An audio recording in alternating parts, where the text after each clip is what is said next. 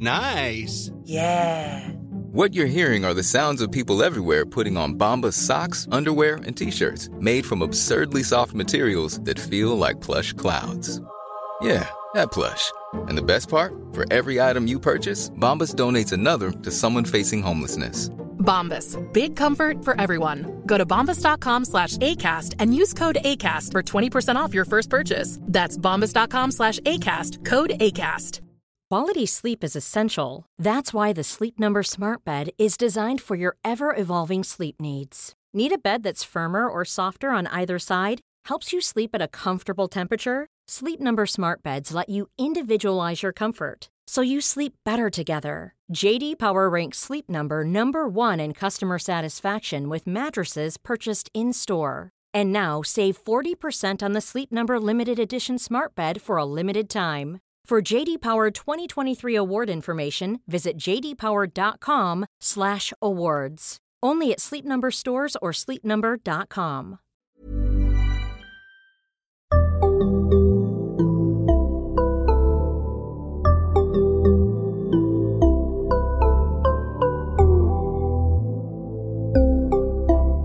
Barnpsykologerna.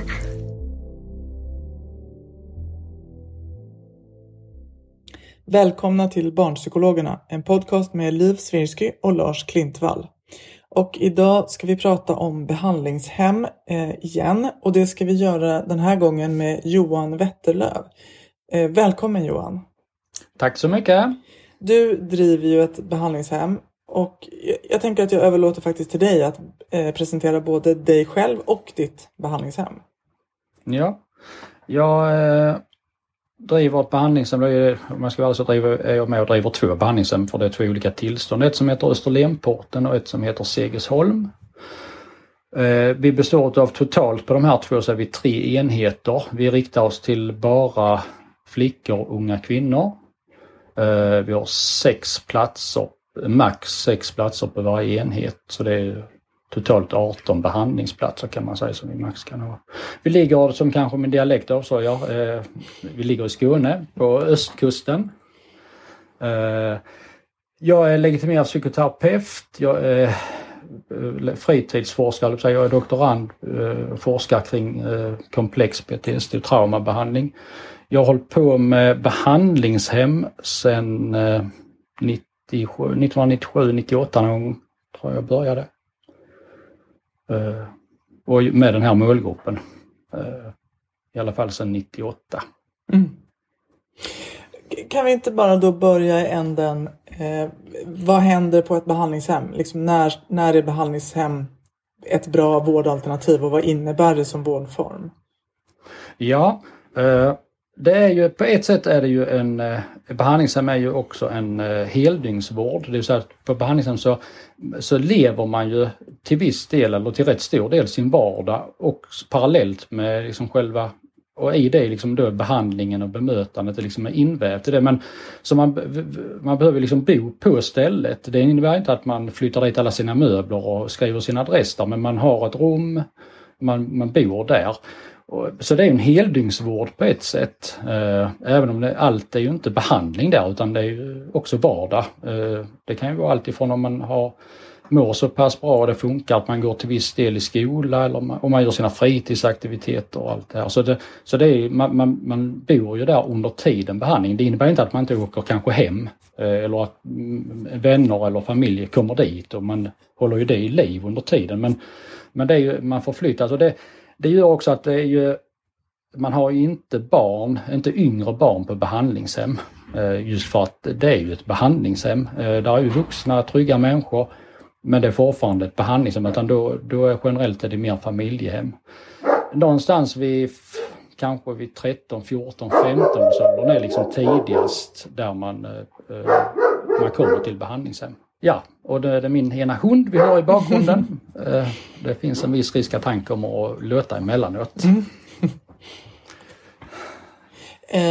Så vilken åldersgrupp är det på tjejerna, eller vilken ålder är det på tjejerna som finns hos er?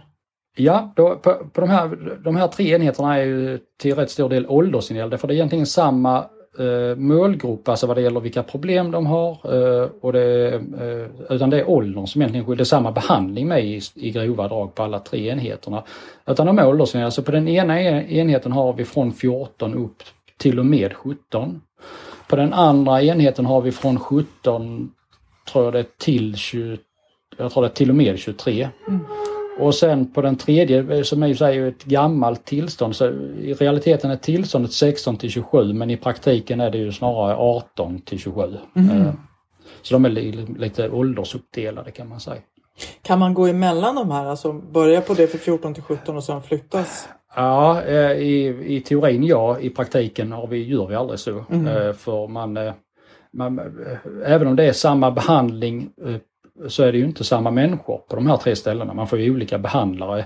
Och mycket av en behandling handlar ju också om att skapa relationer och en trygghet. Så vi har gjort det, av alla dessa år jag tror jag har varit med om det kanske 2 gånger max där vi har gjort det. Men generellt gör man inte det, nej. Och vilka diagnoser eller vilka problem har de tjejer som kommer till er? Hos oss så det ena är att det kommer ju aldrig tjejer till oss där livet har funkat rätt så bra tills bara för några få månader sedan, och sen det händer inte, utan det är i princip alltid att man har mått eller fungerat eller både och dåligt under rätt lång tid, och det är alltid från ett halvår till så här till ännu längre. Diagnostiskt så är det många som kommer till oss har det posttraumatiskt stresssyndrom och ännu mer kanske det man kallar, eller diagnosen komplex PTSD. Vilket innebär att personer som varit utsatt för övergrepp eller trauma över tid.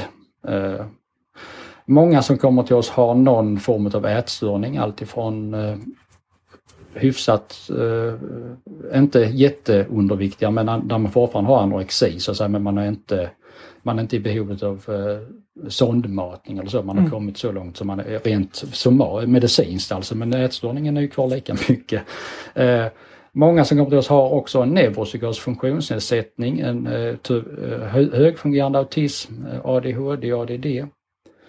Självskadebeteende, självdestruktiva beteende där man söker eller är i destruktiva relationer eller kommer i kontakt med destruktiva relationer. Men också till rätt så allvarliga självskadebeteende eller suicidnära beteende.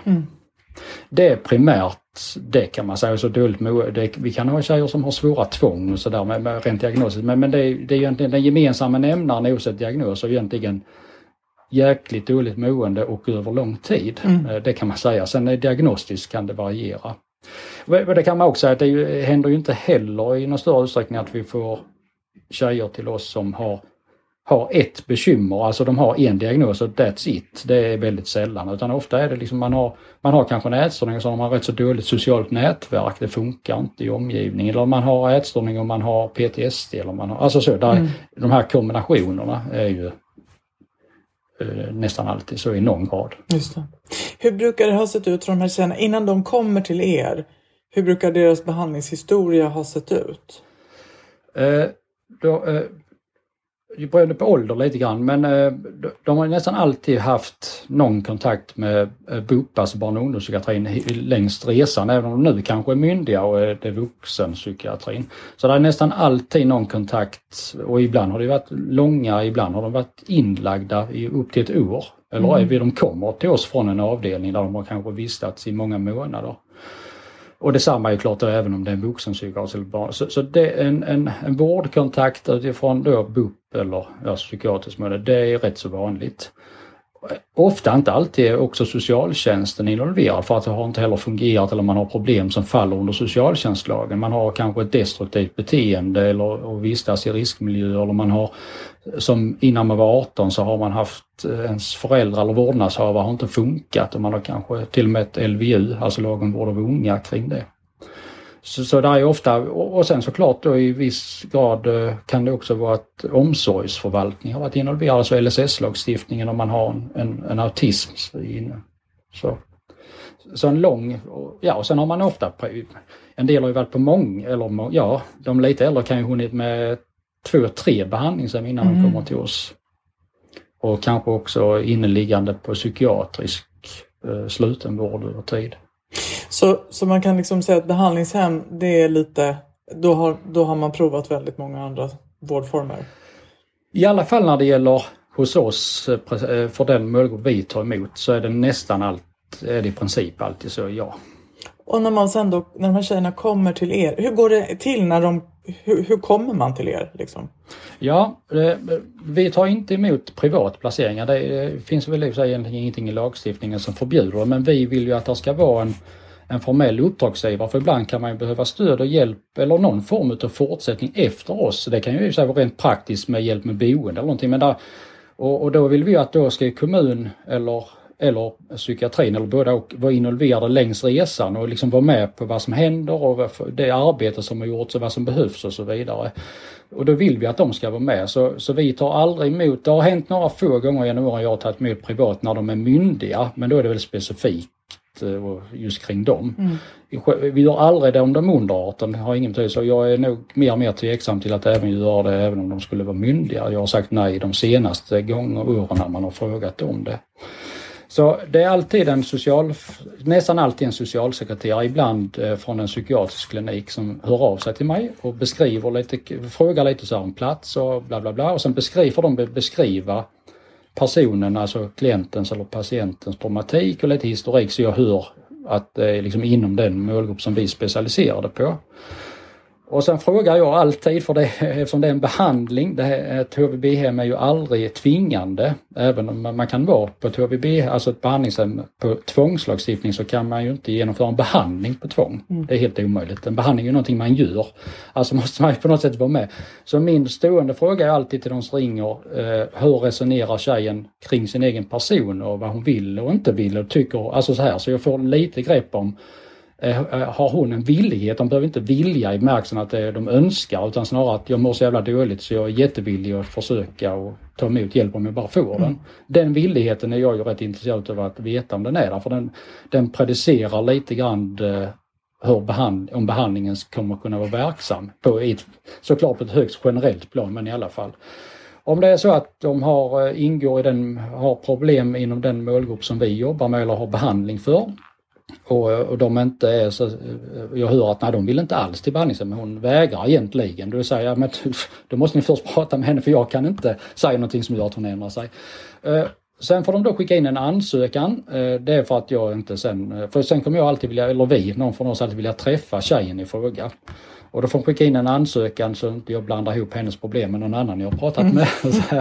För det kan ju gå någon vecka från ansökan kommer till att vi träffas. Sen träffas vi alltid, och det gör sig ibland som du och jag gör nu, via länk. Men i alla fall, jag vill ju prata med hon som skulle genomföra behandlingen. Jag är inte i det läget så intresserad av, det kan jag visst göra också, prata med föräldrar eller annat, men det är inte de som ska göra behandlingen och det är inte hur de bedömer behovet som kommer att vara avgörande, det är hur hon bedömer det. Så det ena är att jag vill göra en bedömning på det, men jag vill ju framförallt ge henne en ärlig och möjlighet att förstå vad är det jag tackar ja eller nej till. Så att hon får en chans, att jag får en chans att beskriva behandlingen, får en chans att beskriva och svara på de frågor hon kan tänkas ha kring en behandling eller placeringen, eller det kan vara praktiskt, varför man är veckopeng, får man åka hem på, alltså den typ. Jag vill ju ge henne en chans att få svar på den typen av frågor också. För sen i nästa led så blir det att om hon säger nej efter det, så säger vi alltid nej. Det kvittar om föräldrarna säger att det hade varit jättebra för henne, BUP-personalen säger att det hade varit jättebra för henne, alla säger det, men hon säger nej, då blir det nej. För då säger vi nej. Så går liksom, och sen om hon då säger ja och jag tänker jag tror det här skulle kunna vara till hjälp för dig om du genomför den här behandlingen. Sen inleds ju behandlingen och då flytten till oss, att säga, utifrån planering som kommer sen. Och det, när man väl kommit så långt så ofta går det rätt så fort sen. Då är det alltid från en vecka till ett par, 3 veckor till att man faktiskt kommer till oss. När vi väl alla har sagt ja. För det mesta. Du, vad kan få dig att säga nej förutom att tjejen själv säger nej? Eftersom vi har den målgrupp vi har, och någonstans har vi så att det är möjligt att vi inte kan hjälpa alla som kommer till oss, så det kan jag stå ut med. Men jag kan inte stå ut med att man får illa utav att vara hos oss. Att saker och ting blir värre eller att man får mer illa. Och eftersom vi har många tjejer som har varit med om mycket trauma och den typen, så säger jag nej till om man har ett utagerande, alltså att man använder ett utagerande beteende mot andra människor. Alltså hot eller till och med fysiskt, men även hot. där man använder liksom aggressivitet som ett sätt att få relatera i viss mån. För då blir det en tredje person, för de andra som bor där har liksom inte... De har nog med problem så det räcker, de är redan rädda. De är rädda även om ingen jäkel är dum vid dem, en del av de här tjejerna. Jag vill liksom inte att man ska gå omkring och uppleva att man är otrygg. På grund av oss som jobbar såklart heller, men inte av de andra som bor där. Man ska komma ihåg att man bor ju tillsammans då upp till 6 tjejer med, som var och en mår ju jäkligt dåligt. Det gör de inte varje sekund och det är inte alltid det syns utåt heller för den delen, men det blir, och man gör ibland rätt så självdestruktiva saker.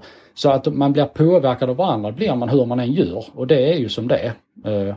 Men jag skulle säga nej om det är så att det är risk att man påverkar, där jag tänker att där finns historik där man har agerat ut mot andra jämnåriga medpatienter eller annat i mer oprovocerat så att säga. Däremot det har ju hänt många gånger att hon har ju varit våldsam mot personal när de skulle bälta henne, om jag får höra det. Då tänkte jag, det säger inte mig ett skit, för det hade nog kanske jag med blivit om någon försöker bälta mig. Så det är liksom inte i sig själv, det är inte beteendet utan det är kontexten, hur aggressiviteten används eller det våldsamma beteendet. Just det. Var kommer tjejerna ifrån? Är det från hela landet eller är det framförallt Skåne? Ja, nej, hela landet. Så vi har tjejer från så långt uppifrån norr man kan komma. Och så hela vägen ner. Och när man då väl kommer till er, hur ser sen behandlingen ut? Vilken behandling är det man får? Ja, vi har en grund, ett som ligger som en grund och bas som alla som jobbar hos oss har utbildning i, och det är något som heter DBT, dialektisk beteendeterapi. Det handlar ju, för det är också bemötande och där är rätt mycket kring färdigheter. Där är en del som handlar om anhörigutbildning eller anhörigbehandling. Och det som vi också då ger till anhöriga för de som är under 18. Ja, även de som är över 18 om de godkänner det, men de som är under 18 då erbjuds alltid vård och sådana. Och där är i sig också en individuell del. Så DBT, dialektisk beteendeterapi, är själva grunden kan man säga. Sen jobbar vi med då kognitiv beteendeterapi, alltså psykologisk behandling. Och det är ju då specifikt utifrån, om det är ätstörning så är det ju, jobbar man på ett sätt, och är det PTSD jobbar man på ett annat sätt och så vidare. Så det är de psykologiska behandlingsmetoderna och bemötandegrunderna är ju utifrån DBT och sen då till viss del och KBT. Sen har vi då, eftersom väldigt många som kommer till oss har ju också en psykiatrisk, alltså psykofarmakologisk, där man är medicinerad eller där finns ju den typen. Så vi har ju egen sjuksköterska och egna psykiatriker eller barn- och ungdomspsykiater vad det gäller den planerade delarna kring medicinering till exempel. Och det gör vi för att man får det till att funka och bli en bra behandling så måste man, eller det är min erfarenhet, så måste man jobba i team. Man kan inte ha där de går till en läkare och så jobbar man med någonting där och han eller hon tänker på ett sätt och sen går de till en psykolog på någon avdelning eller på någon mottagning någon annanstans och så jobbar de i en riktning och sen så ska de som jobbar på behandlingshemmet, de ska försöka göra någonting. Då funkar det inte med den här målgruppen. Då har man bäddat in ett misslyckande redan från början. Så vi vill ju liksom hålla i alla delar som är planerad vård.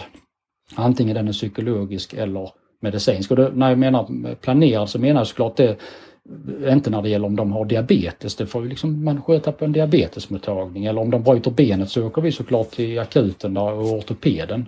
Men när det gäller liksom de här planerade sakerna som de är hos oss för, då vill vi gärna hålla att alla delarna är inom huset så att då kan vi prata med varandra och så att vi jobbar i samma riktning. Just det. Och är det något liksom litet team som jobbar runt varje tjej, eller hur stor är arbetsgruppen, liksom personalgruppen? Ja, alltså, och det är därför vi har det uppdelat på 3 helt vitt skilda enheter som inte har egentligen något tjejerna som bor på de här enheterna, de träffas aldrig. Och vi gör liksom aldrig några gemensamma aktiviteter alla 3 enheterna. Sen är det klart vi som jobbar där träffas ju ibland och vissa utav oss är ju på mer än en enhet.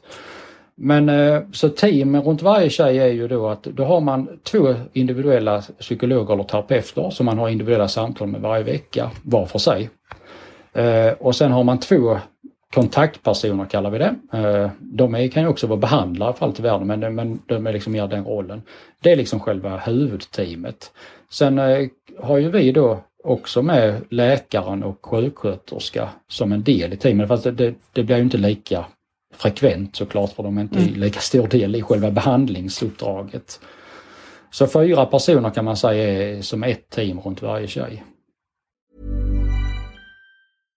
How would you like to look 5 years younger? In a clinical study, people that had volume added with Juvederm Voluma XC in the cheeks perceived themselves as looking 5 years younger at 6 months after treatment. Look younger, feel like you. Add volume for lift and contour in the cheeks with Juvederm Voluma XC. Reverse signs of aging by adding volume to smooth laugh lines with Juvederm Volure XC. For important safety information and to find a licensed specialist, visit Juvederm.com. That's JUVEDERM.com. Not for people with severe allergic reactions, allergies to lidocaine, or the proteins used in Juvederm. Common side effects include injection site redness, swelling, pain, tenderness, firmness, lumps, bumps, bruising, discoloration, or itching. There's a risk of unintentional injection into a blood vessel, which can cause vision abnormalities, blindness, stroke, temporary scabs, or scarring. Talk to a licensed specialist to find out if it's right for you. Wow! Nice! Yeah! What you're hearing are the sounds of people everywhere putting on Bombas socks, underwear, and T-shirts made from absurdly soft materials that feel like plush clouds. Yeah, that plush.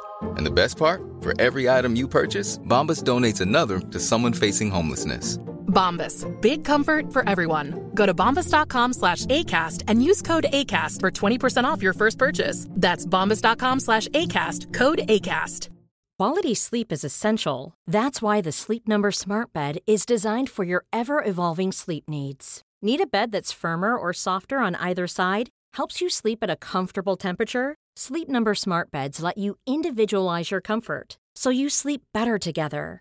JD Power ranks Sleep Number #1 in customer satisfaction with mattresses purchased in-store. And now save 40% on the Sleep Number Limited Edition Smart Bed for a limited time. For JD Power 2023 award information, visit jdpower.com/awards. Only at Sleep Number stores or sleepnumber.com. Och hur ser dagarna ut hos er? Och det är hyfsat likadant på alla 3 enheterna. Måndag till fredag börjar alltid vid 8:30 med frukost, och sen går vi igenom lite grann vad som händer under dagen. Det kan vara allt från att det kommer ett studiebesök eller någon som ska möta, eller praktiskt någon ska åka med en buss och så när vi åker och så här. Så det gör vi på morgonen. Sen har man ju delvis individuella schema, för man har kanske den ena tjejen har kanske ett samtal sen 9:30 med sin ena psykolog eller terapeut, medan den andra har inte det för hon går till skolan eller så här. Så sen blir det till viss del individuellt, men ofta är det inte så i början att de individuella samtalen är individuella, men man börjar inte med att man börjar i skolan det första man gör man kommer till oss. Utan då har vi ju också, så där är ju vissa aktiviteter då från morgonen fram till 3:30, 4 på eftermiddagen, måndag till fredag.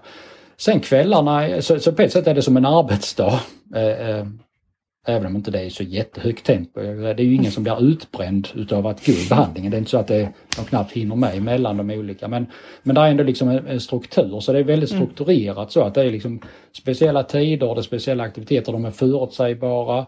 Och med vem och varför och allt det här. Det är ju rätt så viktigt. För en del av tjejerna är det jätteviktigt för att få det att funka. För andra har det kanske inte så stor betydelse. Men det hjälper oss alla. Jag behöver ha struktur i min tillvaro för att få det att funka. Så vi har en struktur.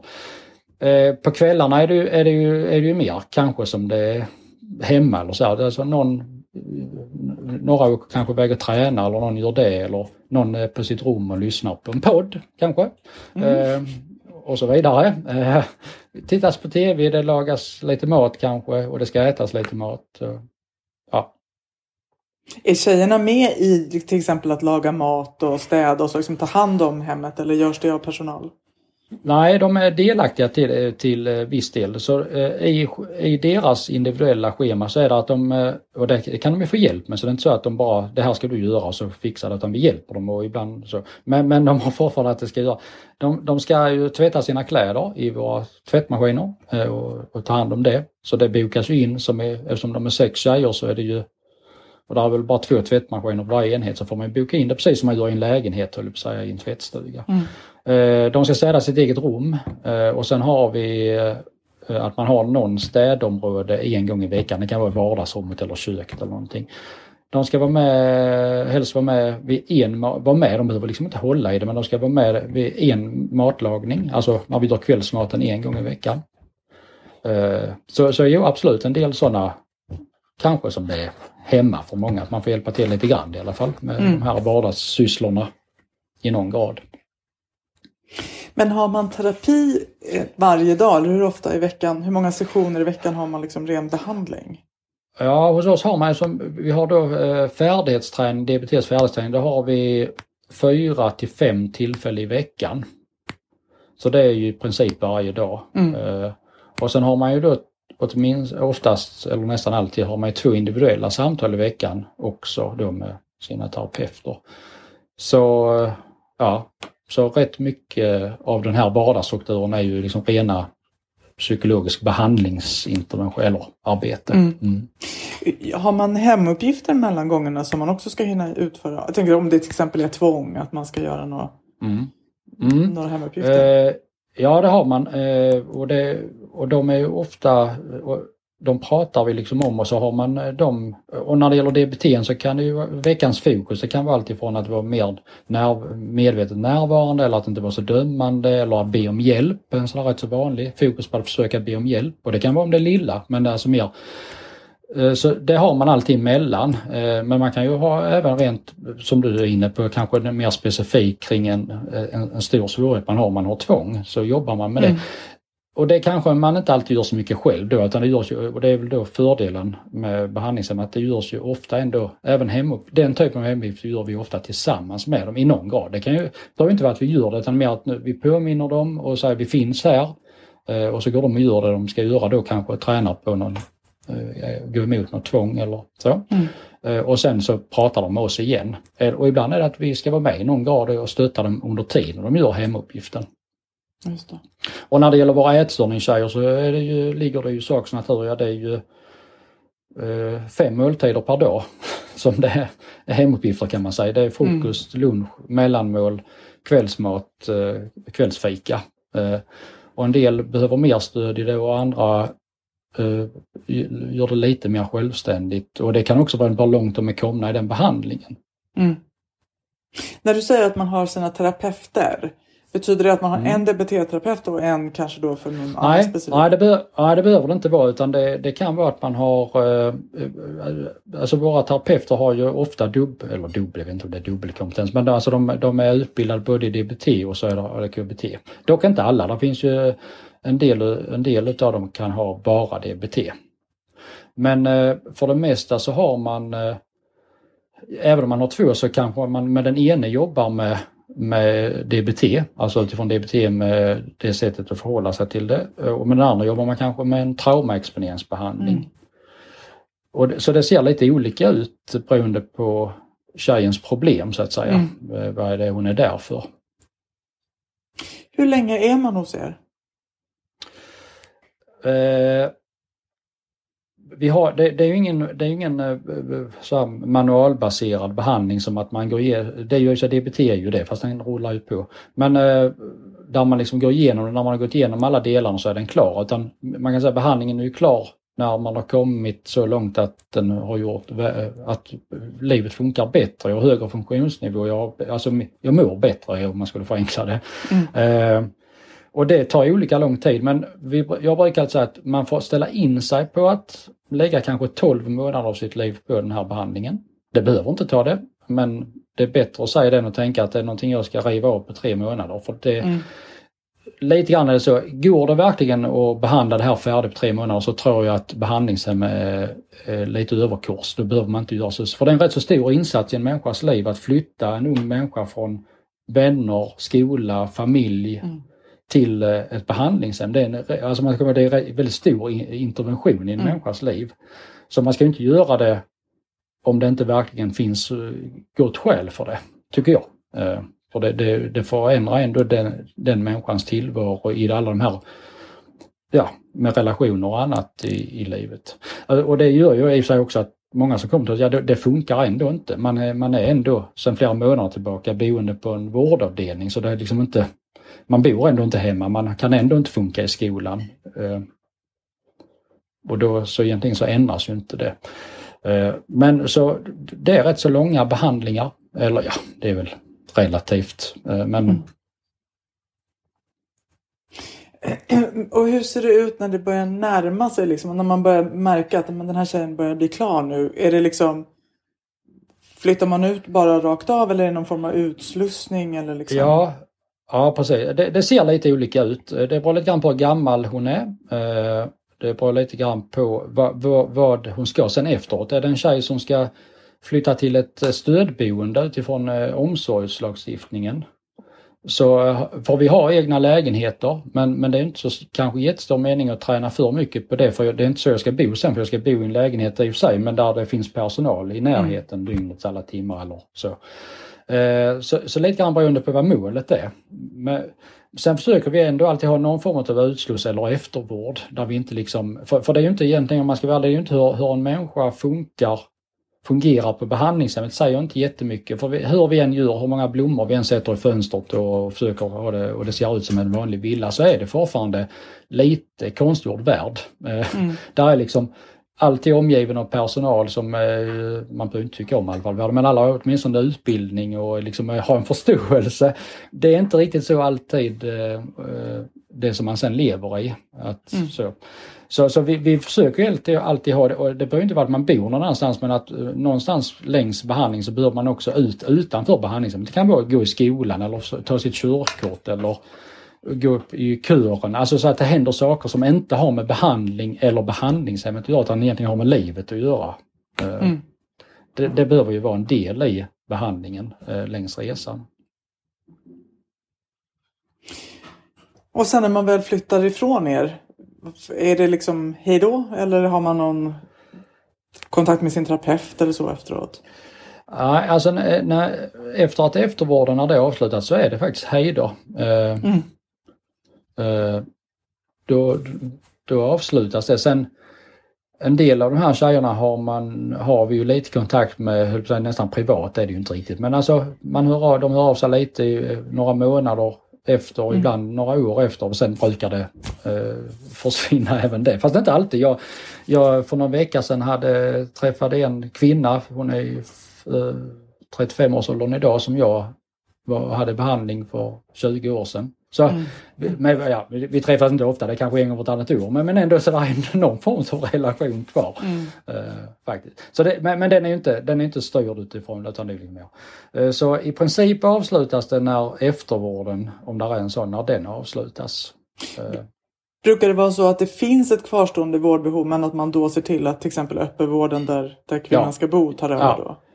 Precis. Så, och det är därför, som jag sa, vi tycker det är viktigt att vi har en formell uppdragsgivare, för då är de också, har ett uppföljningsansvar längs hela resan, och vi kan ju liksom också kommunicera med dem inför utflytten, liksom lite grann, det här behövs och det här, så här långt har det kommit, eller det här behöver hon för att det liksom tillvaron ska fungera, eller att vår läkare kan remittera de här medicinerna är det hon har, så att någon tar över den stafettpinnen och hon har en kontakt. Så det är nästan alltid eller det ska jag inte säga, men väldigt ofta så är det ju skickar ju vi en remiss till då psykiatrin eller barn- och ungdomspsykiatrin för ändå någon form av uppföljning och fortsatt kontakt i någon grad. Hur brukar resultaten vara? Hur mår de här tjejerna när de är klara hos er? Ja, vi har,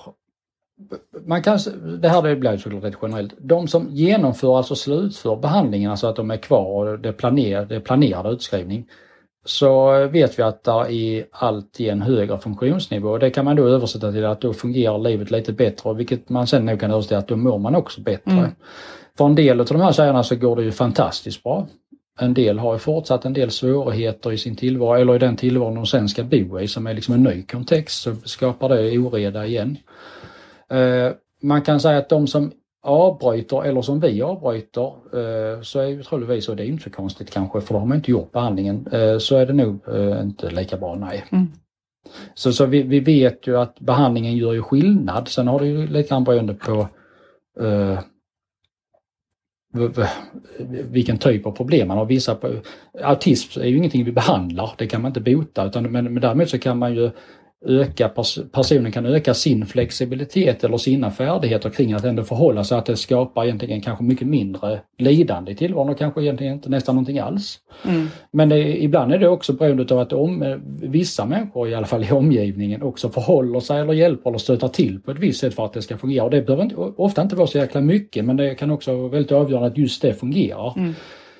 Så därför vet jag med tjejer med autism så är det ibland, inte alltid, det är inte diagnosen i sig, innebär inte det, men att så är det, blir för när de flyttar från oss, för då har de ju liksom våra rutiner där, de är trygga där, det funkar, alltså så. Men så flyttar de till någonting och det är alltid nytt, det är nya människor, det är lite annorlunda, man pratar med dem, alltså, och där brukar ju vara, och då försöker vi alltid vara med och försöka och hjälpa till och så både stötta tjejen men också handleda eller stötta de personerna som jobbar på det här stödboendet eller kommunen, så för att försöka minska det glappet emellan.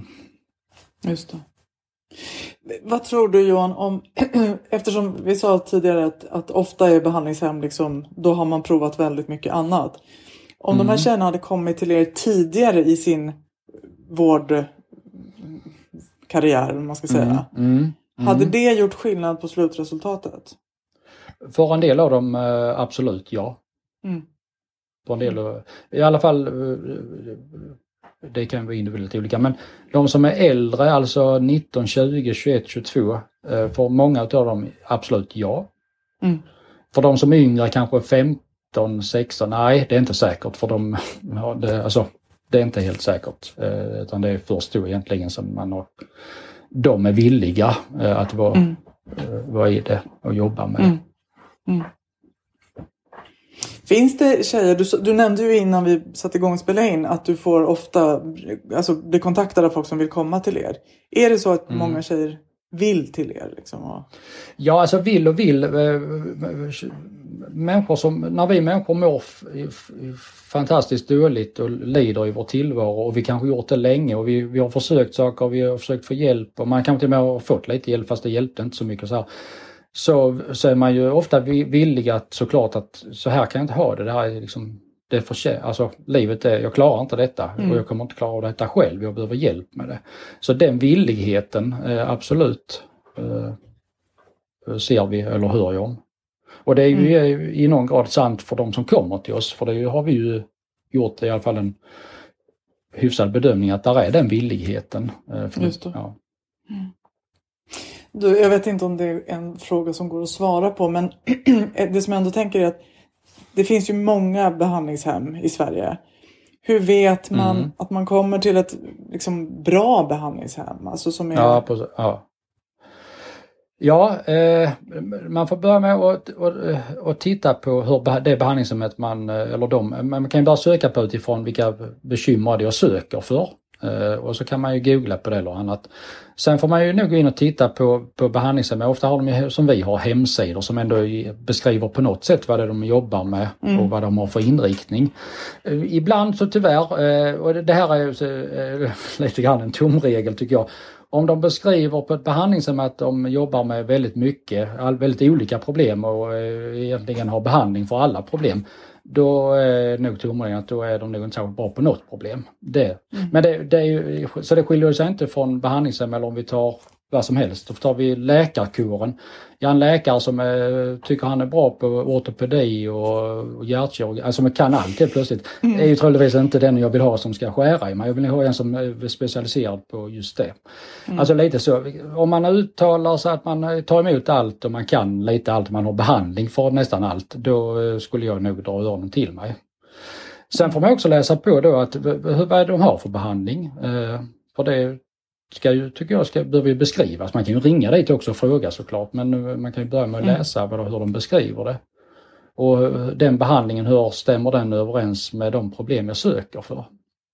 Och det tredje är att säga att man har en behandling är ju en sak. Sen det andra att de som genomför den här, alltså driver den här behandlingen, vad de för utbildning, hur många har utbildning i det. Så har man ett behandlingshem med 6 platser och säger att man bedriver till exempel KBT och så har man bara en person som kan KBT, de andra har ingen aning knappt om vad det är. Då är det ju tveksamt om det är jättemycket KBT på det behandlingshemmet. Till exempel. Så att ta reda på, och jag får ju många sådana samtal om man ringer och frågar mig, kan du beskriva behandling, kan du beskriva hur det funkar? Och så här, så gör jag ju det.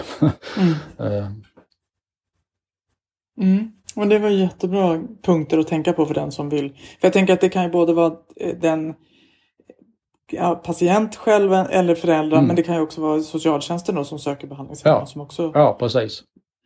Precis. Johan, stort tack för att du berättade och gav en bild av vad det här med behandlingshem faktiskt innebär och hur det ser ut och så. Jättespännande. Jag tänker att det här är en behandlingsform som vi pratar ganska lite om, men som ju för vissa är väldigt, väldigt viktig och välgörande. Som vi inte får tappa bort liksom. Nej, precis. Och det kanske man skulle kanske med vilja, det märker jag ibland när man ringer att behandlingshem i Sverige alltså har inte rätt att använda tvångsåtgärder. Det är enbart på de behandlingshem som heter SIS, som är statens institutionsstyrelse som driver det. Det är enbart dem. Och när det gäller psykiatriskt så är det enbart BUP eller då vuxenpsykiatrin som har rätt att använda tvångsåtgärder. Det finns inget behandlingshem i Sverige som har rätt att göra rumsvisitationer, kontrollera, låsa in, hålla fast. Så om man använder det, eller rättare sagt om det är det man söker, då ska man inte söka ett HVB-hem för de har ändå inte rätt att göra det. Ja, just det. Sen kan man ju vara hos oss och på andra behandlingshem där du är under tvångslagstiftning. Alltså, vi har ju ibland på LPT-permission, alltså lag om psykiatrisk tvångsvård på permission, kallas det då för de är hos oss och inte på avdelningen. Det händer inte jätteofta, men det händer ibland. Och vi har ju klart återkommande tjejer som har LVU, lag om vård av unga, som en tvingande lagstiftning. Men de är ju på behandlingshemmet, det innebär inte att vi får några andra, vi vill inte det heller. Men behandlingshemmet, vilket som, får inte göra på ett annat sätt. Utan det är liksom, lagen säger att de måste vara hos er, men det ger inte er rättighet att börja tillämpa andra metoder. Eller liksom tillämpa, alltså tvångsåtgärder, nej. Just det. Och det gäller alla HVB-hem i Sverige. Jättebra att du förtydligar det. Tack Johan för att du var med. Ja, tack så mycket. Och tack ni som har lyssnat. Ett nytt avsnitt kommer snart. Till dess kan ni följa oss på Facebook där vi heter Barnpsykologerna och på Instagram där vi heter Barnpsykologerna_podd. Tack, hej.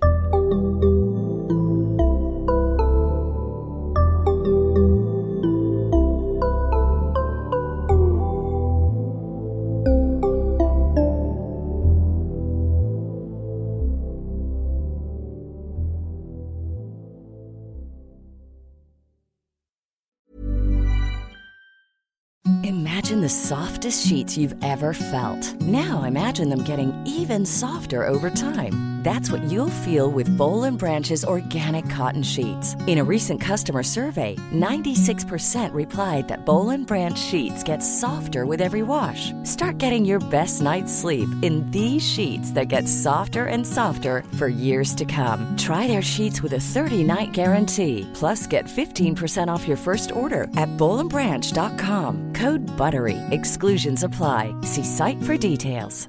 Mom deserves the best, and there's no better place to shop for Mother's Day than Whole Foods Market. They're your destination for unbeatable savings, from premium gifts to show-stopping flowers and irresistible desserts. Start by saving 33% with Prime on all body care and candles. Then get a 15-stem bunch of tulips for just $9.99 each with Prime. Round out Mom's menu with festive rosé, irresistible berry chantilly cake, and more special treats. Come celebrate Mother's Day at Whole Foods Market.